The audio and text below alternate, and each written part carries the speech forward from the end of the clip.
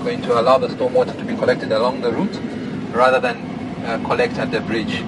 The major problem that we had here was that the water would go through the fill.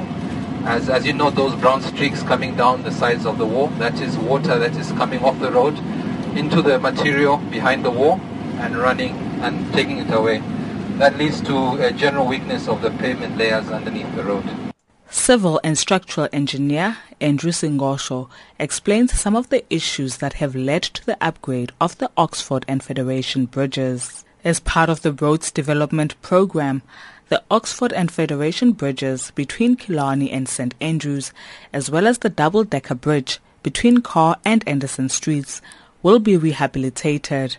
A total of 210 million rand will go towards improving the M1 freeway bridges and associated stormwater drainage system. The Johannesburg Roads Agency says roads and bridges form a critical part of transport and infrastructure, and this maintenance and rehabilitation is as important. JRA Acting Managing Director Mpokao.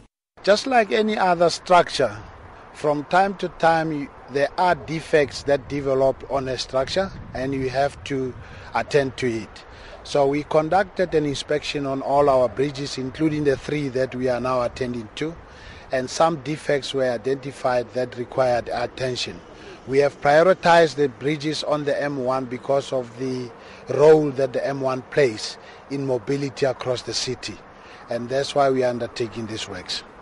Gao says after the Greyston Bridge collapse, safety in the rehabilitation of bridges is of utmost importance. We have ensured that all the compliance issues, especially with regard to safety on site, are attended to. And the experience that we had recently in Greyston has just made us more vigilant with regard to compliance. Not to say that it was not being complied with or checked thoroughly in the past, but I think now we are even double checking to make sure that both the workers and the public are safe in all our construction sites. The Johannesburg Metro Police have warned that traffic will be badly affected as the rehabilitation of the M1 freeway bridges gets underway. The project, which commenced on Monday, is expected to take about 15 months to complete.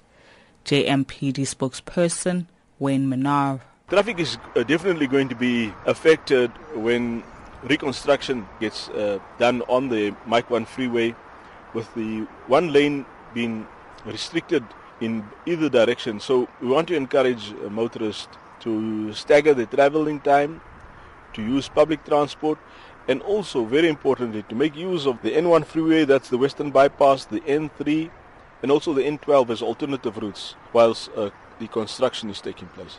JRA says the long-term benefits of a world-class M1 freeway bridge network will outweigh the temporary inconvenience during the rehabilitation phase. I am Pearl Makubane for SABC News in Johannesburg.